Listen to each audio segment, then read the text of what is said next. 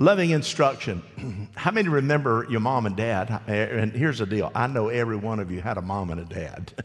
So how many of you remember instruction from your mom and dad? Man, you remember that. How many of you, help me out now, a little exercise here. How many of you know sometimes that the instruction was not so loving? May I see your hand? Yeah, loving instruction. And knowing some of you like I now know you, I wonder if your parents were ever able to give you loving instruction because you were so stubborn and hard-headed. And I think some of you still are just as hard-headed as you can be. Amen? I was a compliant child. How many believe that? Raise your hand. Not a one, not a one. Here's a text, because in this text, Proverbs 1:7, the Message version, it says, start with God. The first step in learning is bowing down to God. Use your imagination. Step one, first step is bowing down to God. Only fools turn their noses at such wisdom and learning. This is coming from an individual that has been inspired by the anointing of the Holy Spirit, Solomon, who was David's son. And Solomon has a basic goal in mind for those that he's writing to. He has a pretty good repertoire. He has a pretty good resume. He's an individual that was known for his wisdom and his guidance, but he was not without mistake. He was not without trouble. He was not without weakness. But he writes to us and he says, here's what I feel that Jehovah God is speaking to me about, and it just poured out of him. And he said, I want to teach people how to live. So he says, hey, if you want to get a good start, bow down to God. If you snub your nose at God, I got to tell you, you're in big trouble. That's a good point to live by. He wants to teach them understanding, things about life. What about life? How is life? He wants them to act justly and fairly and not just be self-centered. He warns them about problems, and he wants the wise to become wiser. And he says the first step to becoming wiser is to reverence God, be inspired by the truth. So then he goes on in Proverbs 2, verses 1 through 5, and you're going to see it there on the screen. My son, if you accept my words and store up my commands within you, that is the value of reading the Bible, memorizing Scripture, capturing some scriptural principles to live by. Let it live within you. He says, turning your ear to wisdom and applying your heart to understanding. And if you call out for insight and cry aloud for understanding, and if you look for it as for silver, in other words, don't just scan like looking for a bottle of ketchup, really tear the furniture up, turn it upside down, pull the carpets up, look behind the drapes, look for it as if you cannot afford to lose it, and search for it as a hidden treasure, then you will understand the fear of the Lord, how God functions and operates and why he says what he says, and find the knowledge of God. Wisdom. I want godly wisdom. Say that with me. I want godly wisdom. Let's say it again. I want godly wisdom. I want it every day. So I want to give just a few things that I think that may be 4 simple truths before we get into our time of prayer tonight. And all of this we already know, at least the majority of it. God directs our lives. Say that with me. God directs our life. Psalms 23, David talking here, 37, 23 through 25. He says, and you've heard me say it when I say, don't use the word luck. I put this in context now so you can understand why. Oh, they sure were lucky. Lucky. Here it is. The steps of a man are established by whom? The Lord. Everybody got that. It is established by the Lord. If you think you've done something big because you've been successful, your steps were established by the Lord. If you've got name recognition, your steps were established by the Lord, and He delights in His way. When he falls, talking about you and me, he shall not be hurled headlong, because the Lord is the one who holds his hand. I have been young, and now, and you read that next part. I can't read it, but anyway, yet I have not seen the righteous forsaken, or what? His descendants begging for bread. Let me ask you, what more can you desire right then and right there? So here I am, God. But we have this little thing called stubborn, self-willed. And we play that card far too often in our lives, especially when we're confronted with the truth. Now, all of us understand what it means to feel a little oppressed sometime in difficult situation. When we look back and we're facing circumstances that are not kind to us right now, we're in a season of distress, and we're able to look back and say, God, well, I've done all the good things, the right things. You've directed my path, but what about now? Here's what God's answer to that is you will not fall forward and hit your face headlong. It doesn't mean that you won't stumble or circumstance. He says in those times when we feel hopeless, I've been there. When you lose focus on life, you have to battle the devil, battle all the things in the culture, battle people who say they love you, battle people that have stabbed you in the back. You battle those people. It causes you to lose a little focus. How many know? The focus ought to be on God. But here's what a focus happened. When that happened, you want to take matters into your own hand. When you feel forsaken and forgotten. And do not forget, there will be numerous people this year during this holiday season that will feel forsaken. And they will never tell a soul that they have no one to spend Christmas or Thanksgiving with. They will never tell. And we're mesmerized by fear and doubt, and we begin to talk and act like that the scripture we read over here out of the book as it relates to Proverbs and as it relates to Psalms, that scripture even exists. But when we step back, we remember a few things, don't we? We remember that the Red Sea did part. How many believe it could part again? We remember that Abraham did father the heir of a great nation. We know he said, and your descendants will be as the pebbles of sand on the seashore. And that's true today. We remember that Elijah did call fire down. And I'm going to be at the place when I go to Israel the first of next year, standing right there where that happened.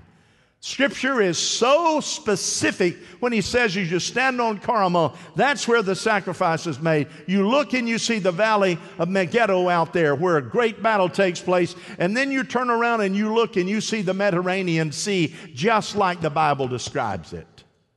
Just like it's described. You say, wow.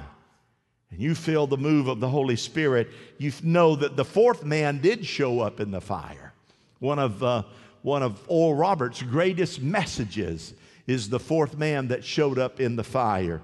We do remember Paul's presence on that old ship that was doomed, saved hundreds of lives because the one man directed by God was on that boat and they all survived. And we also remember that Jesus did rise again and he is coming back. So we say, we have out of the scripture, wherever the enemy pushes us to, whatever limits we feel that we have been violated, that we remember these things. And he says, now put it in this vernacular. He said, the steps of a good man are what? Ordered of the Lord.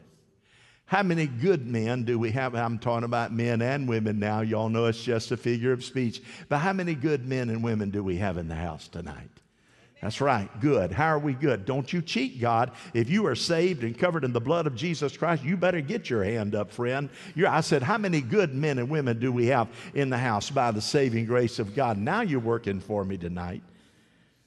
We may fall, but we are not cast down. You ever hit those moments and just get that phone call or get that email or get that text? And you don't even know why people are mad at you. Hello? I know why people get mad at me. I deserve it. How many know what I'm talking about?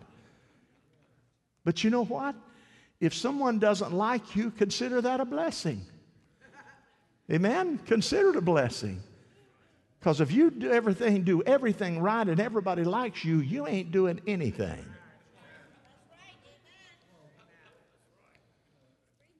The righteous have never been forsaken or had to beg for bread. Never. Never beg for bread.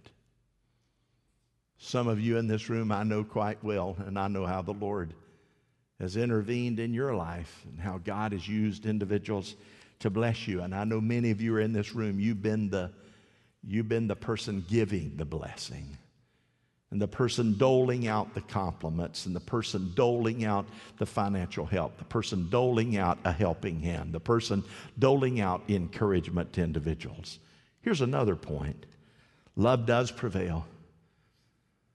What the world needs now is love, sweet love. That's all I know. Some of you know that. I can start them off pretty good. But love prevails. I'm not talking about mushy love. I'm not talking about mushy love. Yes, love does prevail. 1 Corinthians 13:13. Now these three remain. What are they? Well, faith, hope, and love. But what? Why? Greatest of these is love. Greatest of these is love.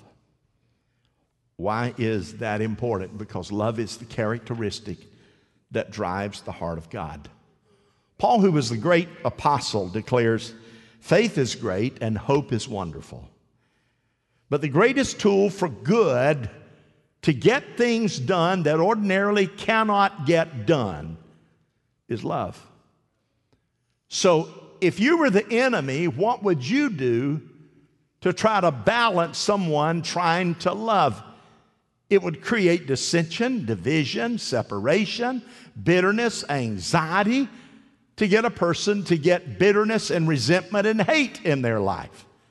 And yet he says, but the greatest thing that will cause you to be an overcomer, to be certain that your footsteps are directed and ordered of God, is to make up your mind to be a person of love. But listen to your conversation privately with other people. Does it emanate love? Is it complimentary? Does it lift up? Does it encourage? Whatever you say in word or deed, do it as unto the Lord. We well do it in public, but in private, we must be careful. The greatest tool for good is that power of love. Think of the words that says, you know what? I love you. I love you. I love you. Some people know how to say, I love you. Some respond, I love you too. I love you. Got a whole lot of love going around. Paul says, you can be spiritual and forget love, and you're nothing but a gong. You think you're spiritual, but if you don't have forgiveness and compassion, you don't have love, you don't have mercy, you don't have grace, all those things that make up a good love cake, he said, you're nothing but a gong. The other thing, he says, you can prophesy. Oh, hallelujah. And not exhibit love, and you're nothing but a super spiritual maniac.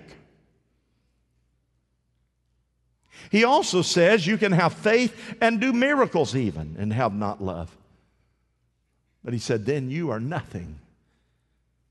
Because if the characteristic of God's heart is not there. Why? Because love never fails. It never fails when it is distributed every time. If you want to heal a situation, a relationship, you want to heal a problem, then love through it. How many has watched a Hallmark movie already this year? May I see your hand? I'll tell you what, it is so corny. My Lord, you know good and well that somebody's going to get a kiss at the end of the program. You already know who it is that's going to get a kiss. And how do they work you up to it's the last 2 minutes of the movie when it finally happens. And 20 minutes before the movie, listen up, Wally, you need this. 20 minutes before the movie's over, they have a spat and they have a division and they have a fuss, and then they work their way over to 58 of the hour, and the last 2 minutes they get the kiss, and you know it's coming. And I even channel surf, and I wait to the last 20 minutes. I like to see them fight so I can see them kiss. You know what I'm talking about? Y'all know what I'm talking about. How many of you watched a Hallmark movie? Let me see your hand. Got 2 channels now. Some of you didn't raise your hand. You need to watch. 2 channels. And it's all that, like, you know, the stuff. It's good, solid material most of the time that warms the heart of the women. It does. It's all about love. Somebody will it's there. You see, if you want to heal a situation, love your way through it. You see it all the time. You want to win your enemies? Just out-love them. Treat them the same way you always treat them. Out-love them. Somebody said, well, I don't want to do that. That's hypocritical. What's hypocritical about doing what the Bible says? Well, what if I do it and I don't really feel it in my heart? I'm here to tell you, then walk on faith. Do it anyway. You want to impact those around you? Then give them love and forgiveness.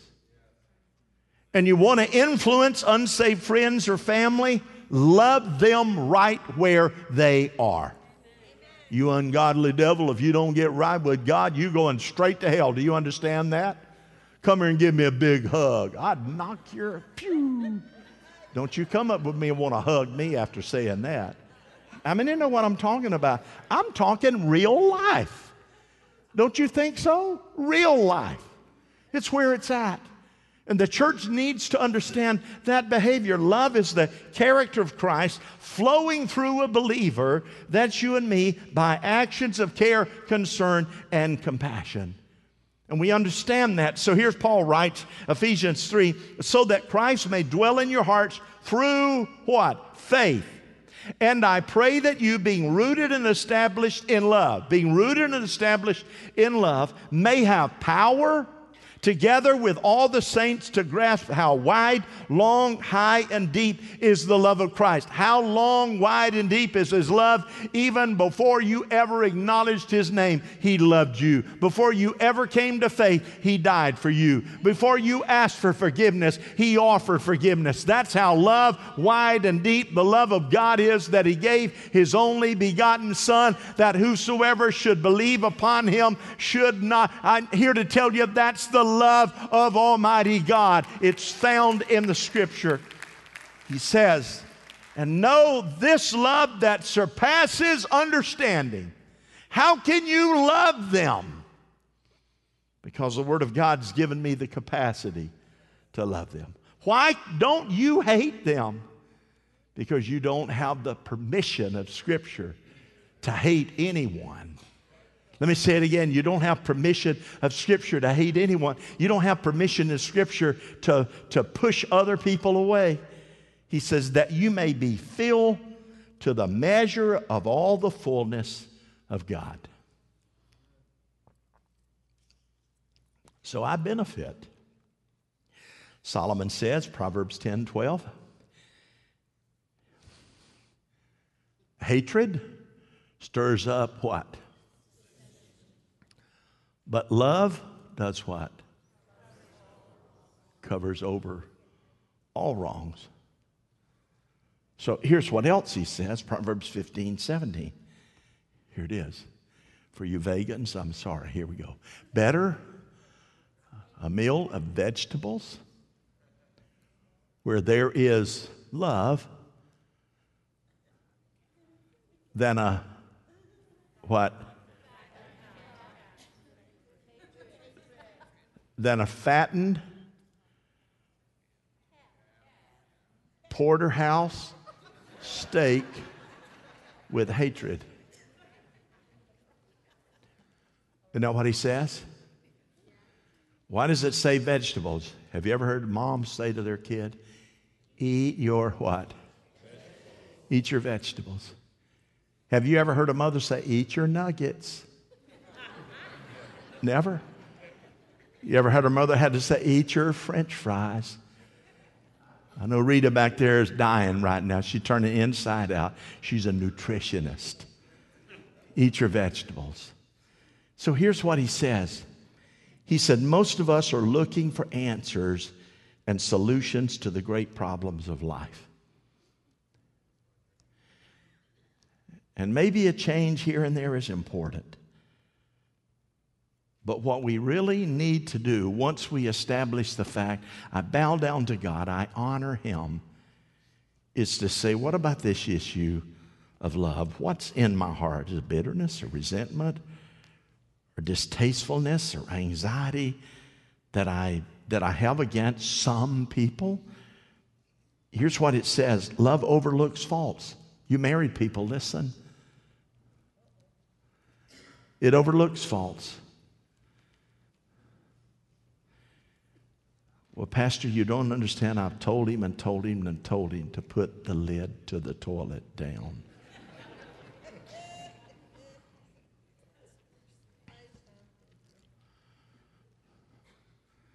That's an easy fix.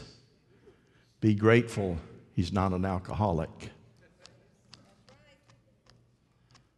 It overlooks the faults. Love is patient. But she takes her sweet time every time we get ready to go somewhere. It takes her forever to get to the car. Be grateful you don't push her in a wheelchair. And be grateful that she has the self-esteem to want to look good for you. Pray tell, none of us know why. Everybody understand? Always. Love has no gripe, tape, replay. I had a parent tell me the other day, my husband and I, we got in a pretty good disagreement in the car. How many of you know some of the best fusses are in the car? Neither one of you can jump out, you know. Just in the car. She says, but my daughter videotaped our fuss. Ooh. What did you do with the videotape? Is it available? Oh, no. I deleted it, she said. That was a good move. Love always gives the benefit of the doubt. Amen? There must be some reason that the car is not moving and the light is green. And the other cars have been gone 30 seconds in front of them. And the light's already turning caution. There must be some reason. Well, we all know what the reason is. They're texting. Give the benefit of the doubt. And then love is touchy. I ran into a couple just tonight here at church that mentioned about their spouse being a little grumpy. Hello? I mean, right there in the lobby of the church. Grumpy pastor, he said. You know any grumpy women? Not me. Don't be touchy. Love is not out to gain its own way. Amen? In your family, do what I've done. There's only a couple sacred things in the house. my chair. Right? The speed of the ceiling fan. Amen. And the television in the living room with the channel changer. That's it. That's it. Here we go now. Judgment is coming. Say that with me. Judgment is coming. What does that mean? I'm gonna take off because I want to get into prayer. It says in Matthew 25, all the nations will be gathered before him, and he will separate the people one from another as a shepherd separates the sheep from the goats. Hebrews 9:27, just as a man is destined to die once and after that to face judgment. So we know the unbeliever will, in Revelation 20:11 through 15, the unbeliever will face judgment. And the latter part of those verses is, the lake of fire is the second death. If anyone's name was not found written in the book of life, he was thrown into the lake of fire. That's the judgment of the unbeliever. Next is the believer will be judged. And that's Revelation 20, verse 12. And it says in the 2 or 3 verses down, another book was opened, which is the book of life. The dead were judged according to what they had done as recorded in the books. So I can tell you with the fullest confidence that God marked down your attendance in this service. You said he's that good of a record keeper? Absolutely. He's that good of a record keeper. Why? Because don't you know how easy it would have been to stay home and watch it online?